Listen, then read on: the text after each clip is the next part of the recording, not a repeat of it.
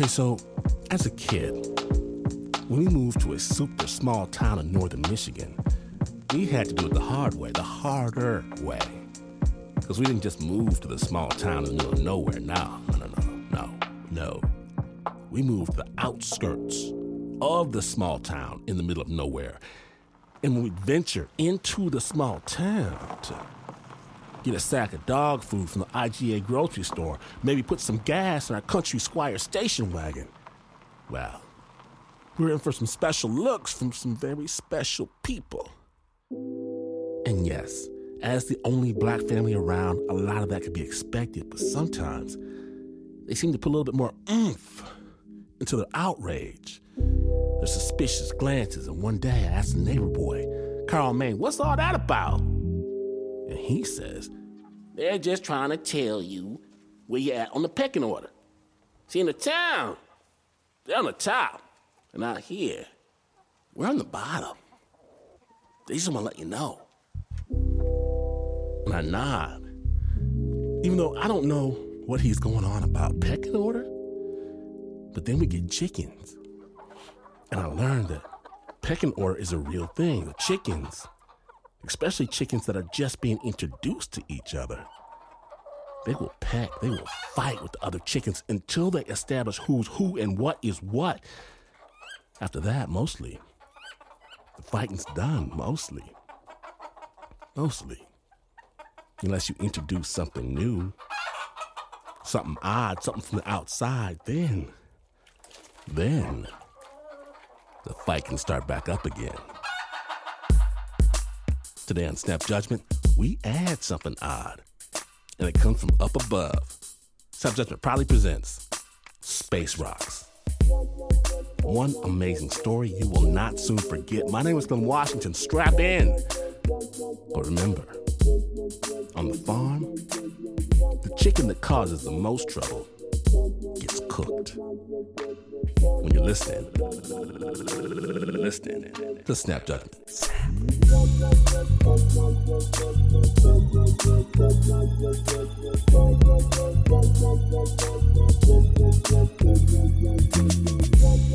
We begin. There's something special about the small town of Montrose. Surrounded by the majestic mountains and the quiet mesas of western Colorado, these mountains, they've always had a pull, drawing people who want something more, something bigger, something shinier. Which brings us to today's story. A story that starts off with a crash. Snap Judgment.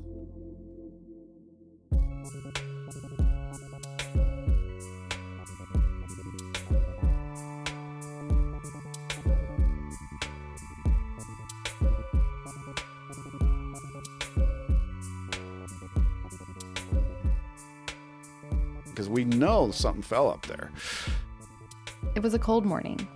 Blaine Reed strapped into a neighbor's two-seater Piper Cub airplane and ascended over the mesas of western Colorado, up to where the air gets thin. My hope is that we could look down out of this airplane and see impact pits in the snow. Maybe some broken tree limbs or something. But when he looked down, he instead saw the hillsides, crawling with people. When we get over the drop-off into Montrose, that mountainside, there was people crawling all over it trying to find something. Yeah, they were trying to find a meteorite. Scores of people, with metal detectors and backpacks, were trying to find a piece of rock that crashed down from outer space. Dude, I took my quad, went up there and crossed the bridge and hunted for it. It was fun to go look for something, that might be valuable. And, of course, everybody was out trying to find it, get a piece of it and everything. Duane was one of those hopeful prospectors on the mesa that snowy morning, searching for a fallen space rock. Like a lot of people in town, he'd seen the fireball in the sky the night before. He had been driving home from a square dance meeting. And all of a sudden, here's the sky just lit up with this orange a streamer. It come in with a lot of magnitude and, fire and everything behind it. Boy, it really left a streak across the sky and everything. Like a red fireball streak come out of the sky and then landed out there in the prairie someplace. The fireball was a piece of cosmic debris plummeting through the atmosphere as fast as 36,000 miles per hour, leaving a glorious orange afterglow in the night sky. I've always remembered Mom said if you see a falling star, you're supposed to make a wish and it'll come true, so I'm sure I made a wish. What do you think you wished for? Oh, I don't know, probably to win the lotto or to meet a pretty girl, who knows. Duane Renfrow is 70 now. He's a retired vet. He lives alone in a trailer in the small used-to-be mining town of Montrose, Colorado. Never been married, never had no kids. I got lots of hobbies. I'm in a black powder club, and I'm in a quad club, and the metal detectors club, and the gold prospecting club, and the square dance club. So people like Duane Renfrow were already geared up to go hunting when the fireball came to town. There's one. There's three, you know. And then Blaine Reed, the guy who went up in the Piper Cub airplane, he wrote an article in the Montrose Daily Press telling them exactly how to do it. Exactly how to find a meteorite. When an asteroid out there starts as a chondrite like this and gets big enough that, impacts, aluminum-26. That when it hits the Earth from space, like a blast from a shotgun, it'll form pits in the ground. It stays on the surface with the stone material. So there is no such thing as an iron meteorite that has, 1% manganese in it. And that's just a matter of just physics. That's just what happens when you melt this stuff down, and that's how it separates. The meteorites themselves, that's kind of their interesting part, is they have to connect you with another world because they're not from Earth. I mean, they're not from a different universe or different solar system, but, I'm used to thinking outside the Blaine box. says he was a nerdy kid with few friends and mean parents. He was in 6th grade when he saw his first fireball, standing in his front yard in the west side of Denver. He looked up at the sky. I saw this meteor starting to come in. It was white, and then it turned, brilliant green, and then it even started going to yellow. And I swear, good thing there was about 6-8 inches of snow on the ground, because I just was so dumbstruck. I literally fell over backwards. Blaine was so excited by the dancing flames he saw in the sky, he ran around the neighborhood for hours, searching for fragments of the meteorite. And I started searching the neighborhood, and I came up with this really vesicular, weird, metallic, glassy-looking rock, and I found my meteorite, and that's it. I was hooked. It makes you think differently. It makes you have to expand your mind to consider it. You kind of have to ignore all the day-to-day earthly stuff when you're holding a piece of outer space. He didn't actually find a meteorite that day. But today, Blaine's office is covered in maps and rock diagrams, pictures of the Bolivian mountains where he actually found a meteorite. And that is what's called a eucrite. It's a type of meteorite called an achondrite, and that is actually from the surface of the asteroid Vesta. And there's his desk. It's a mess of rocks and dishes and rocks in plastic bags. It's like, this isn't that pretty, but this is telling us the story of an asteroid that survived big enough and long enough to actually become quasi a small planet with an iron core, an olivine-rich mantle, and a basaltic lava surface. And the rest of Blaine's house is decorated with dinosaur bones, a World War II missile, a toy airplane. He drinks water from a reused yellowed plastic Gatorade bottle and reaches into the front pocket of his jeans. It's so incredibly valuable. There's a piece I carry in my pocket normally. Mm-hmm. It's there. Basically... You carry that in your pocket all the time? Not all the time, just when I remember. You just happen to have that in your pocket. Well, I like showing people. Now you got something that was out there, somewhere around Jupiter, and that's it. I mean, you just have something that is not from this world. It makes you think differently. Blaine's bought and sold space rocks from all over the world.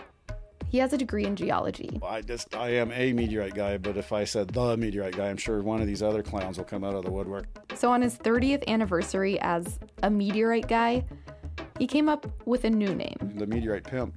He even made commemorative wine glasses. My 30th anniversary, I think that's why I said pimping meteorites for 30 years. He sends paper catalogs to customers and twice-a-month emails to some 300 subscribers. He's so well known in the space rocks community that people like Bill Nye the Science Guy call Blaine when they want meteorites. Blaine has handled hundreds of meteorites. So many, he says he can identify them with his hands. Hey, hang on, let me see who we got going on He takes calls from prospectors and collectors from all over the world who want his opinion. Uh-huh. Is this rock I found from outer space? I haven't had the chance to look. Is it a real meteorite? All right, talk to you later. Bye. And all this actually turns out to be quite dangerous work. There's come close a couple times to throwing fists. You know, when I tell them they don't have a meteorite, they get so angry they start swinging. And don't get me wrong, I will swing back. Another hopeful prospector came to his house with rocks in his hands. And I said, it's not a meteorite, I'm sorry. He says, well, it has to be because I was raking my leaves and this was sitting on top of the pile. Where else could it come from? I says, well, you know, what it looks like to me is that somebody's been out finding the old lead tire balancing weights and melted them down. He just started getting angry to the point of pushing me around. You know, this is a meteorite, you don't know what you're doing. And it's like, it came real close. Right after that fireball, after Blaine wrote that article about how to identify meteorites, calls came in from all over town from excited folks who had found rocks. Blaine was the guy who had to over and over again tell them, nope, not a meteorite. And does that take some sort of emotional toll on you? It does, yeah, sure. Yeah. I'm not the guy who's like, oh, you have a fake rock and deal with it. No, I mean, it's sad. I mean, I don't have to do that too many times, thankfully. One of the saddest cases was a man in Montrose who found what he believed to be so many meteorites in his front yard that he went out and bought a new Durango truck. He filled it with his meteorites and brought them to Blaine. He thought he'd won the lottery. His wife had called me before he drove up there screaming at me that she was going to sue me, that, you know, I needed to fix her husband. I needed to help him because I had created this mess. So Blaine enlisted his phone number and got a P.O. box for his mail. I'm not going to allow people to come here. So Dave, I talked with him because he sells metal detectors and stuff. He stopped meeting people at his home for meteorite appraisal. Instead, he met them in a store called Mr. Detector. We try to meet the needs of the prospectors and meteorite hunters. Most towns don't have a store that meets the needs of prospectors. But Montrose is kind of a rock and gem town. It used to serve the nearby gold, silver, and uranium mines. But most of those mines closed a long time ago. At Mr. Detector, you can find metal detectors, and now gold and gem maps, silver coins, and laminated $2 bills and shiny display cases. I think everybody should have a pet meteorite. The store is run by this guy, Dave Lehman. You say you've got one. Wouldn't you like to have one? Every few days or so, Blaine goes into Mr. Detector to identify any rocks dropped off by hopeful meteorite hunters. When we look at something and it feels like a rock, it looks like a rock, we call it a rock. Well, Blaine looks at it and he says, well, this is a breccia feldspar. This is granite. This is whatever. I should show you one here.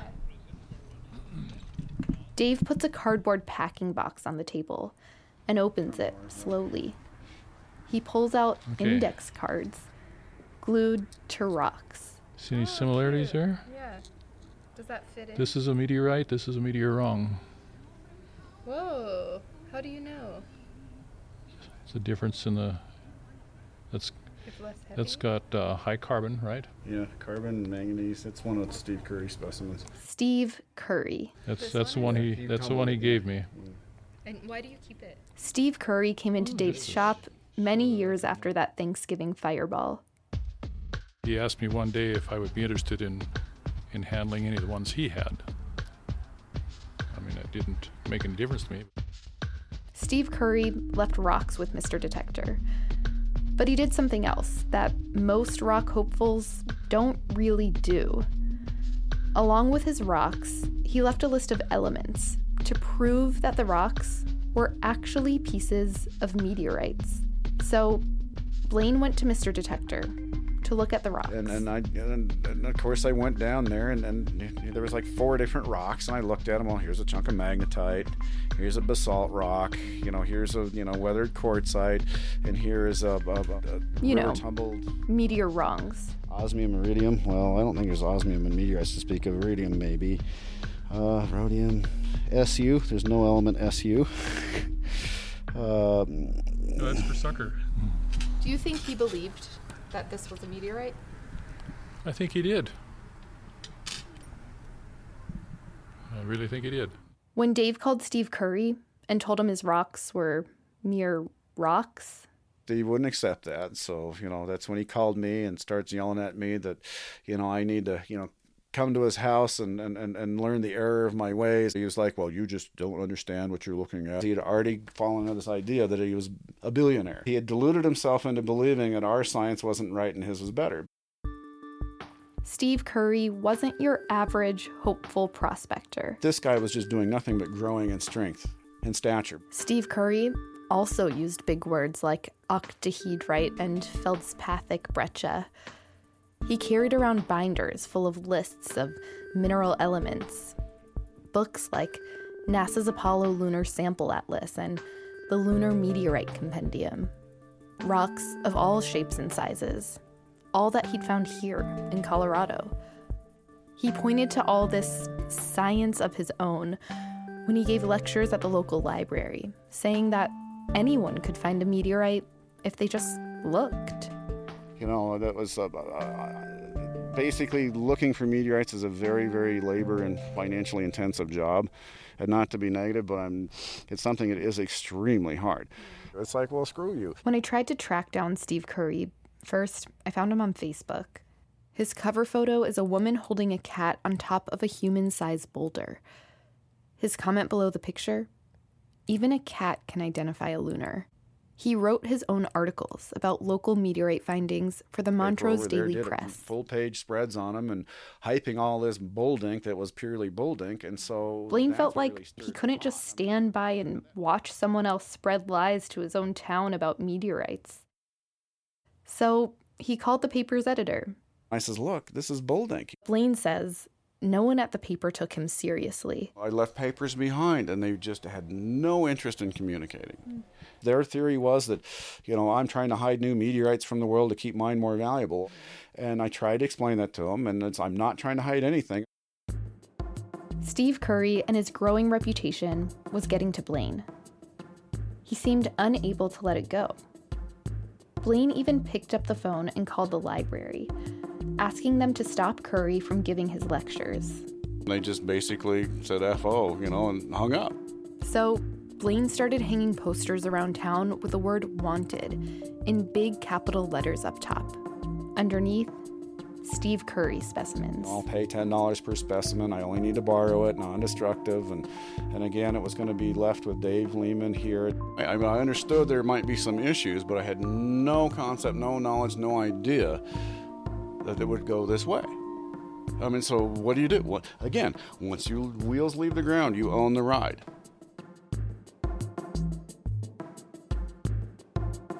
When we return, will Blaine Reed be able to prove his theory that Steve Curry's rocks are just rocks?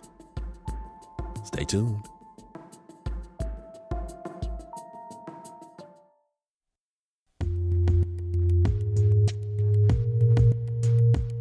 Welcome back to Snap Judgment, the Space Rocks episode. When last we left, Blaine Reed had started a poster campaign to collect Steve Curry's rocks and prove that they were just mere rocks. And what happens next, you'll never guess. Snap Judgment.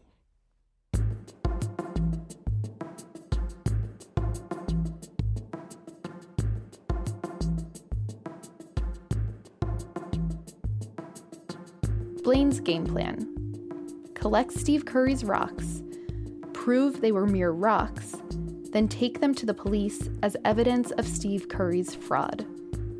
Soon, townspeople began to offer up their magic space rocks, the rocks they had gotten from Steve Curry, to Blaine's scientific testing.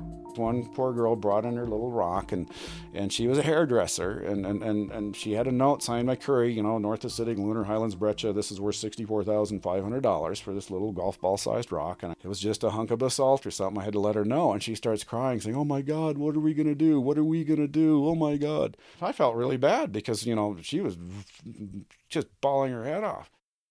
But it's not like Steve Curry had sold that little rock to the hairdresser. It was a gift. All the 8 or so rocks Blaine was able to get from his poster campaign were gifts, given out by Steve Curry. So, as Blaine went around town saying Steve Curry was a fraudster, Steve Curry's followers said no, he's a giver. They said he's a guy who knew how to find magical pieces of the great big universe and wanted to share them. He was like an intergalactic Santa Claus. When he showed up at local clubs like Duane's Metal Detector Club, people embraced him. He knew a lot about geology and everything, but I don't know much of anything about geology. I pick up a rock, and if it's pretty, I take it home. He brought all of his meteorites and stuff and gave a talk and showed us all about meteorites and how you could tell it was a meteorite. Some of them bring, according to the news and stuff, some of them bring a pretty penny. Steve Curry told stories to the townspeople about finding meteorites right outside of Montrose. And so we asked him if we could go with him, and he said sure.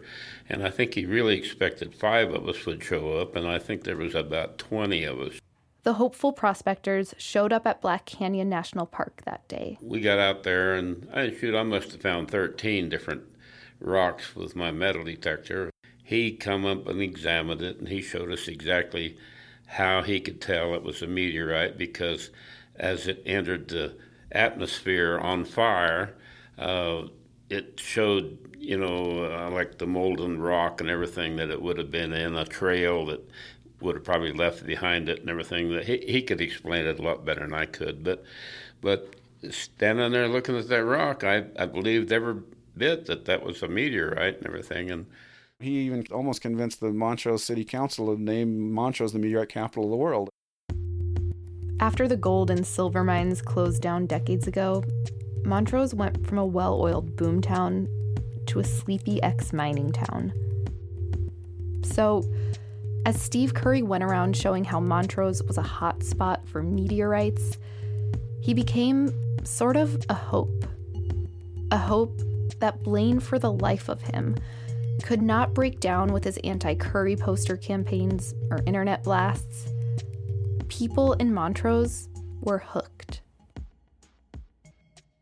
I was sitting there with a broken leg, and rather than ask somebody to take me to the seminar at the library, I called the librarian, and she said she would give my phone number to Steve Curry, the speaker. He called and came down. I had to yell, "Come in!" So he came in. Then I wheeled over to one of the windows where we could look out, that I could point out to him where I had seen black rocks. And he went down with his truck, came back into the house. He brought in how many rocks? They were grainy, and they weren't smooth. He put them in my lap to start with, gently, because I was in a wheelchair. He explained a little bit about meteorites to me.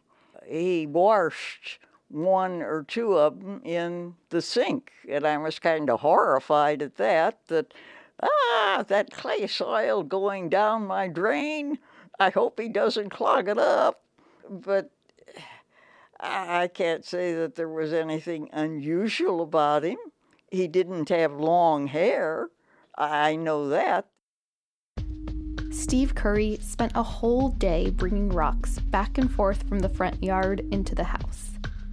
And then he stood in the kitchen holding a rock. And I could see he kind of weighed it mentally in his hand. And then he said it should sell about $2,000. And it surprised me. You might just as well have told me, you've got a diamond mine here that's worth $1 million or $2 million. I was left speechless.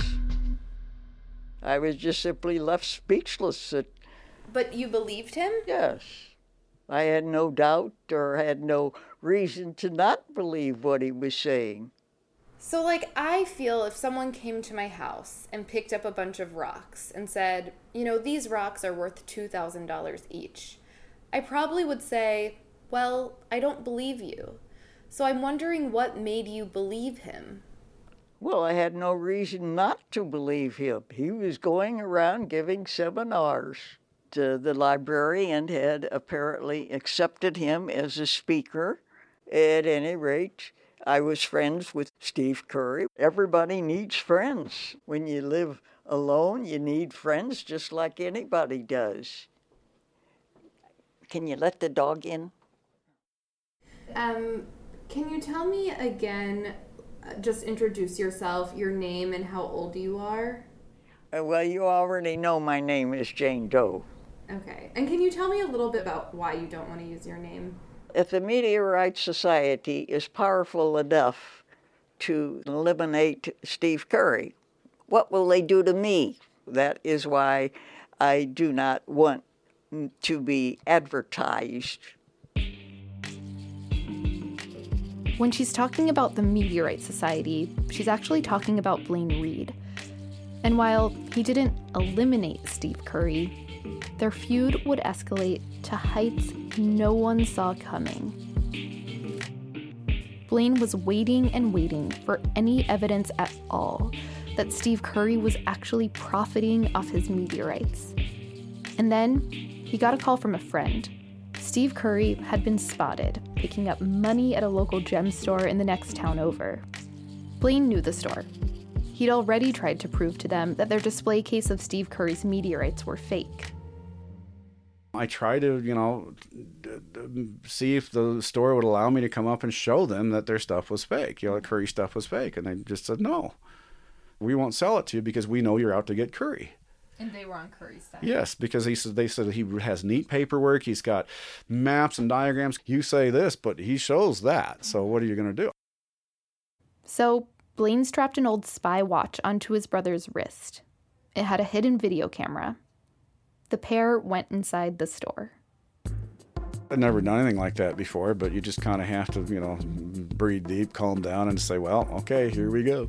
They found a case with rocks, priced, Blaine says, in total for some $750,000. Blaine pointed to the most affordable one, about the size of a penny, priced at $640. From the meteorite, or meteorite parentheses, meteor wrong, but... The rock came with papers saying it was from that same fireball that flew over Montrose so many years ago. But as far as Blaine could tell, it was a piece of scrap iron. He bought it with his wife's credit card. Because I couldn't lay down a credit card that says Blaine Reed. Right. Did you regret spending money on a fake rock? Yes and no. I mean, again, you needed it for I absolutely needed it. This was his chance, finally, to prove that Curry was committing fraud. Yeah, I did take it to a lab. I maintained possession of the rock the entire time because I wanted to make sure there was a chain of ownership. Key labs showed that the rock had almost no nickel in it, only trace amounts. So, not a meteorite by Cambridge Encyclopedia of Meteorite standards. Victory. Blaine drove with those papers down to the police station. Went up to the receptionist and says, I need to talk to somebody. I've got, a fairly serious case of fraud. When I went in there to do all of this, they just thought I was freaking nuts. She kind of looked at me, shook her head like, whatever. She handed Blaine a form for a traffic ticket. Just write something down. And I filled it all out. I said, okay, I'm done. And then they sent out an officer to collect it up. And he was just like, he's looking at us like, well, big burly guy, like, I don't know what this is, just, as far as I'm aware, this is just, buyer beware. And he took it away. And I felt really dumb, really stupid, because honestly, I'd never considered it as just a buyer beware issue.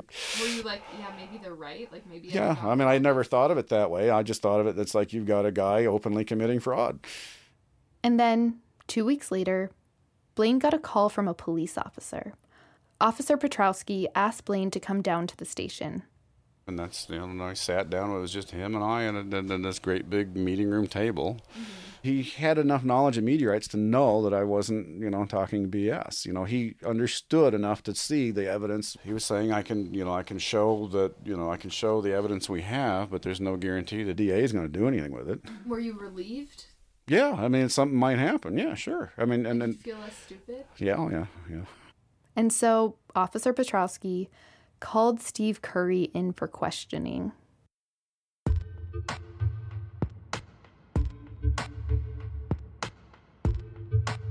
It ain't over, snappers. It's nowhere near over. When we return, Steve Curry finds himself inside a Colorado police station at the center of an investigation. When Snap Judgment, the Space Rocks episode continues, stay tuned.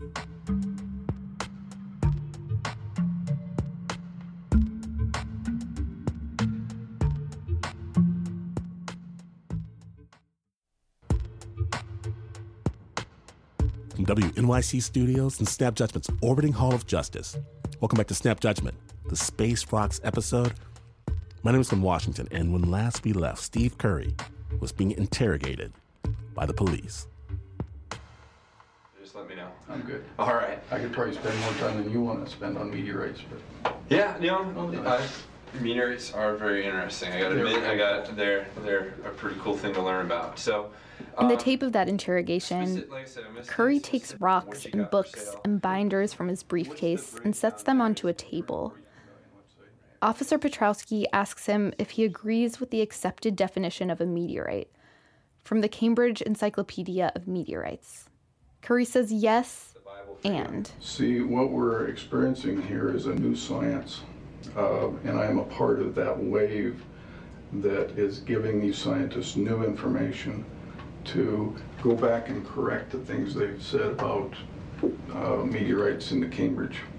You have to look back, because the Cambridge basically came together in the 50s, 60s, early 70s. And that information was good then, but it's not necessarily good now. It's also good in here. Well, you have to take everything that you do, including my stuff, with a grain of salt until you can actually prove it. Right, and it's been proven at that standard and many different levels. It's been accepted, but all of those things are up for change.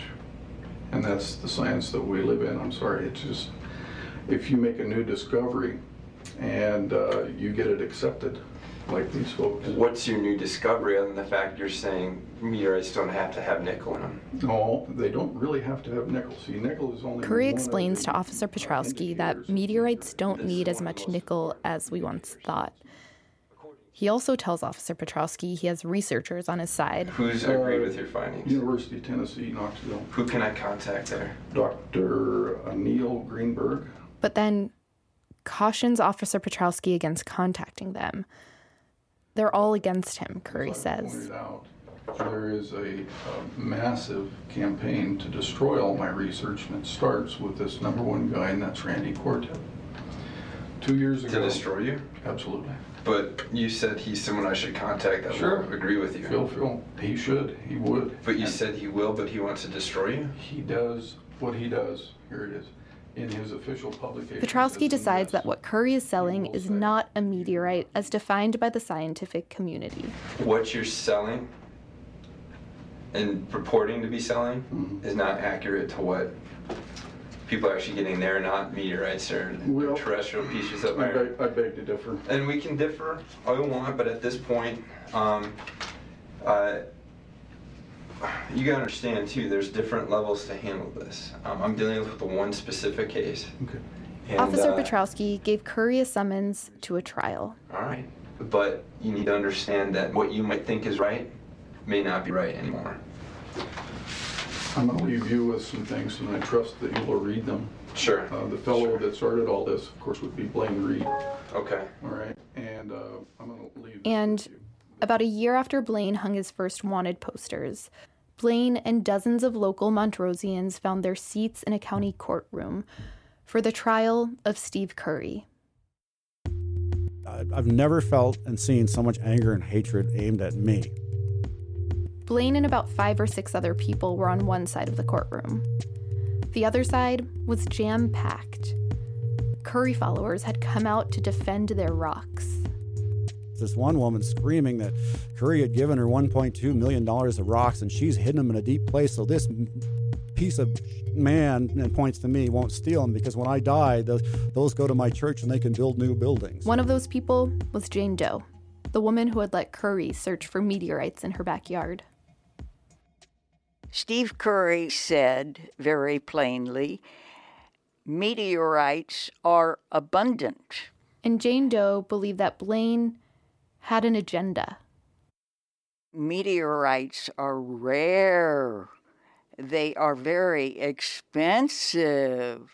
Who's going to pay hundreds of thousands of dollars for that meteorite if they're abundant? So Steve Curry was But the court sided with Blaine. Steve Curry was found guilty of theft, fraud in affecting sales, and criminal simulation.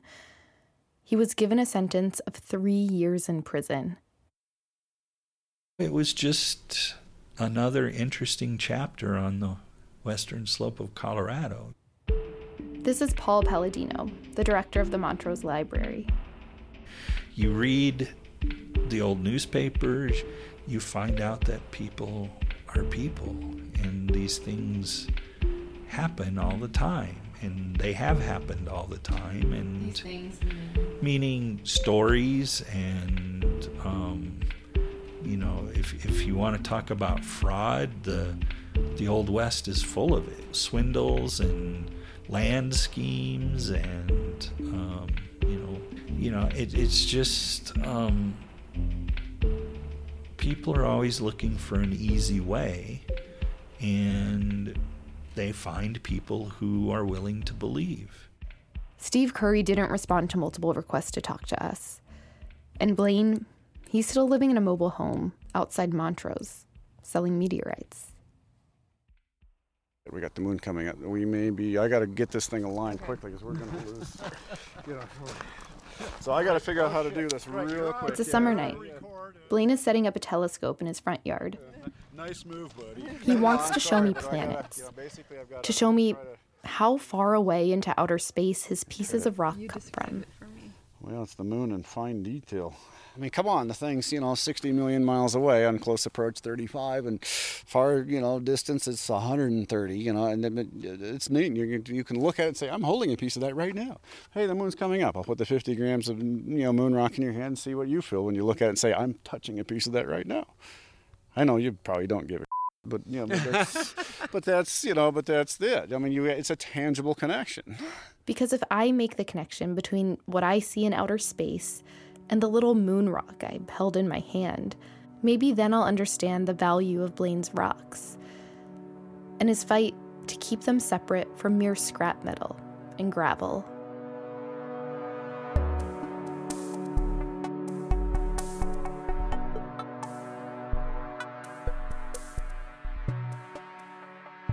Big thanks to Brendan Borrell for his original reporting in Montrose and Delta, Colorado. You can hear more about the continuing fallout between Steve Curry and Blaine Reed in his article in The Verge. We'll have a link at snapjudgment.org. Additional thanks to Blaine and his brother Blake Reed, to Ryan Brown, to Zillamay at Mountain of the West, to Paul Paladino, Dave Lehman, and Duane Renfrow. The original score for that story was by Renzo Gorrio. It was produced by Shaina Shealy and Jazmín Aguilera. Okay, so space rocks, moon dust, people believe a lot of things. But people want you to believe a lot of things. And sometimes there's a master plan. And even better, sometimes that master plan is a family affair. Producer Andrew Stelzer explains.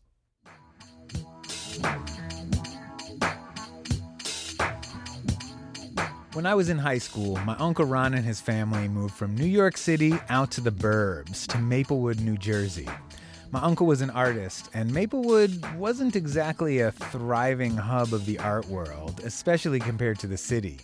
So when he opened a gallery on a rundown back street, everyone thought it was kind of quaint. But then one day I heard from some of my family that something peculiar had happened and that Uncle Ron's little gallery was getting attention. This is how Uncle Ron explains it. I was going into the gallery one day, and this kind of quiet, shy black guy was standing outside, and I asked him if he wanted to come in. He acted a little reluctant, but he did come in. And then he just sort of stood there and looked at me, and he handed me an AMP bag, which I opened up and was full of these little cardboard paintings. Most of them were like sort of magical-looking still lifes, little sailboats and teardrops. Other ones were of slaves and various kind of slave encumberments. I said, these were great, I'd like to show these here. And he left them, and he never told me his name, never spoke at all. Every time I asked him a question that was personal, he would just put his hands up to his lips and said, shh. He said he wasn't quite sure what to make of the encounter. But then a few days later, another clue appeared. In the back, outside the gallery, Ron found a suspicious package. There was a box. Inside the box were all these hundreds of little pieces of broken styrofoam with a little note on top of it, which was a way of how to put the thing together. It was actually a broken up large painting that had to be reassembled. And after 2 days of assembling it, it was a 8 by 8 foot, sort of a somber looking, dark, someone coming out of the darkness with light eyes, a slave with a noose around his neck. So even though my Uncle Ron said he still didn't know anything about this guy, he decided to hang the art up in the gallery and introduce his work to the world. The paintings were great, and I was just going to show them, and if I sold any of them, he would get the money. A lot of people showed a lot of interest, and when they heard the story, of course, it was like, wow, I'm really interested. And then word sort of got out, and sort of a firestorm started. And the show was, an incredible success. Everything sold, and a lot of New York collectors were very interested in it. Word of Ron's anonymous artist rippled through the art world. And before long, an art critic for the New York Times, Barry Schwabsky, was reviewing the show. Was, very impressed with the show. He really liked it. Gave it a very good review, along with a bunch of question marks, since the artist was anonymous, and that brought a lot of people in. Once the Times wrote about it, it was on. The art was selling. The small ones were going for $150, and the large ones about $900. The show made about $25,000. It got so much attention. It was like an artist's dream, selling it all out. Things were great, but with success came scrutiny.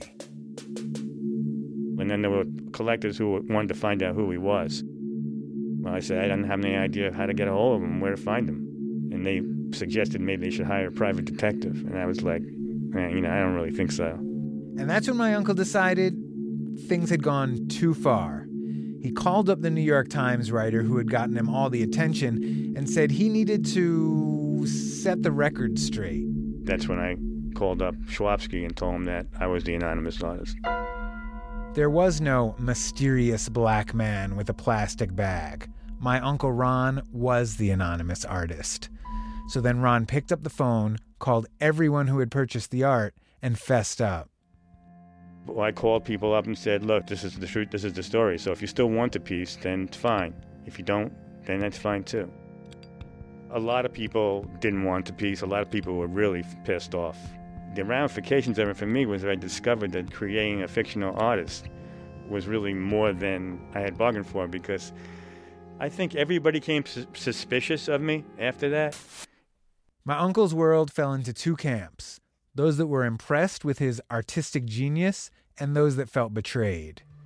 So there was this battleground between the two groups of people.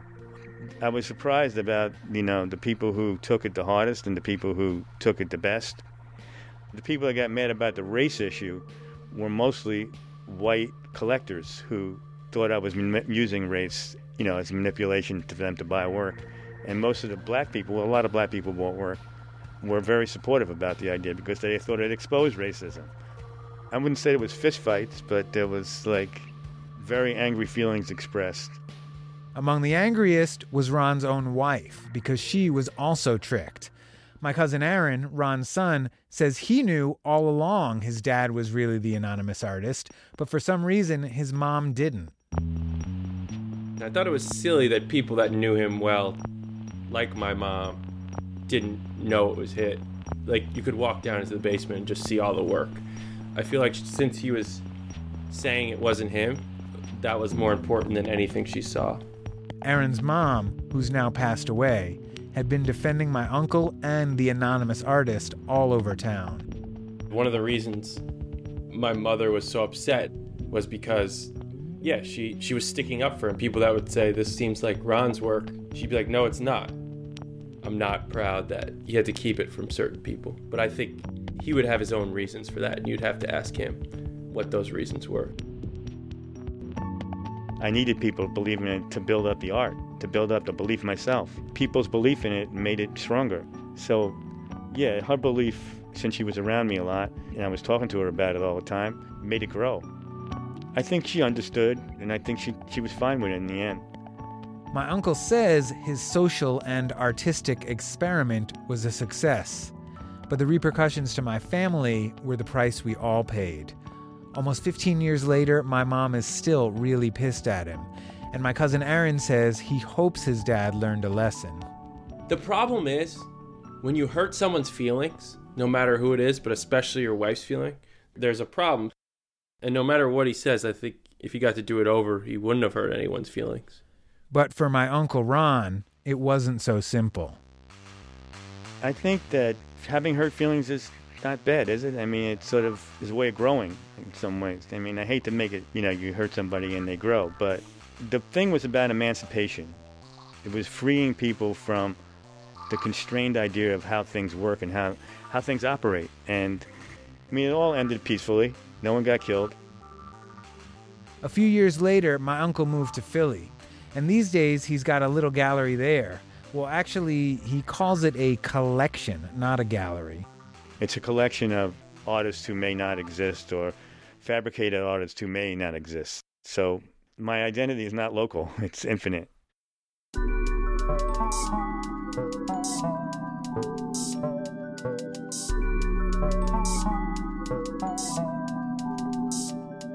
Find out more about Ron Cohen, or should we call him the anonymous artist, his ongoing adventures on our website, snapjudgment.org. We're also going to have links to those New York Times articles if you want to check them out. That story is produced by Andrew Stelzer.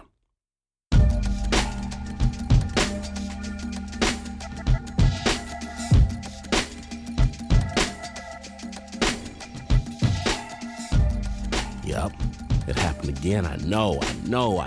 But if you missed even a moment, not to worry. Subscribe right now to the amazing Snap Judgment Podcast. More stories than you can shake a stick at. Wherever you get your podcasts, get this one. Follow the Snappage on Instagram at Snap Judgment Radio. You'll find us in the studio, on light up roller skates, taking target practice at 99% invisible. They're right over there. Follow me on the Twitter. I'll tell you what I really think. Snap is brought to you by the team that looks up wherever they go. So, sneak up behind them and give him a good tickle. The Uber producer, Mr. Mark Ristich, Pat, Spaceman Mesiti-Miller, Anna the Alien Sussman, Renzo Rocket Ship Gorrio, Shaina, Oxygen Man Shealy. This Mac uses the Force. Eliza Smith, she can't use the Force. Leon Morimoto drinks Tang. Lauren Newsom drinks. Beam up, Marissa Dodge. Beam down, Teo Ducat. Flo, Warp Drive Wiley, Nancy, Cloaking Device Lopez, John Facilio is fresh out of the lithium crystals, and Nika Singh completed the Kessel run in less than 11 parsecs. And this is not the news. No, this is not the news. In fact, you can collect all the dust, the leaves, and trash left in Mr. Barney's old woodshed into a single pile, and then tell all the neighbor kids it's cotton candy.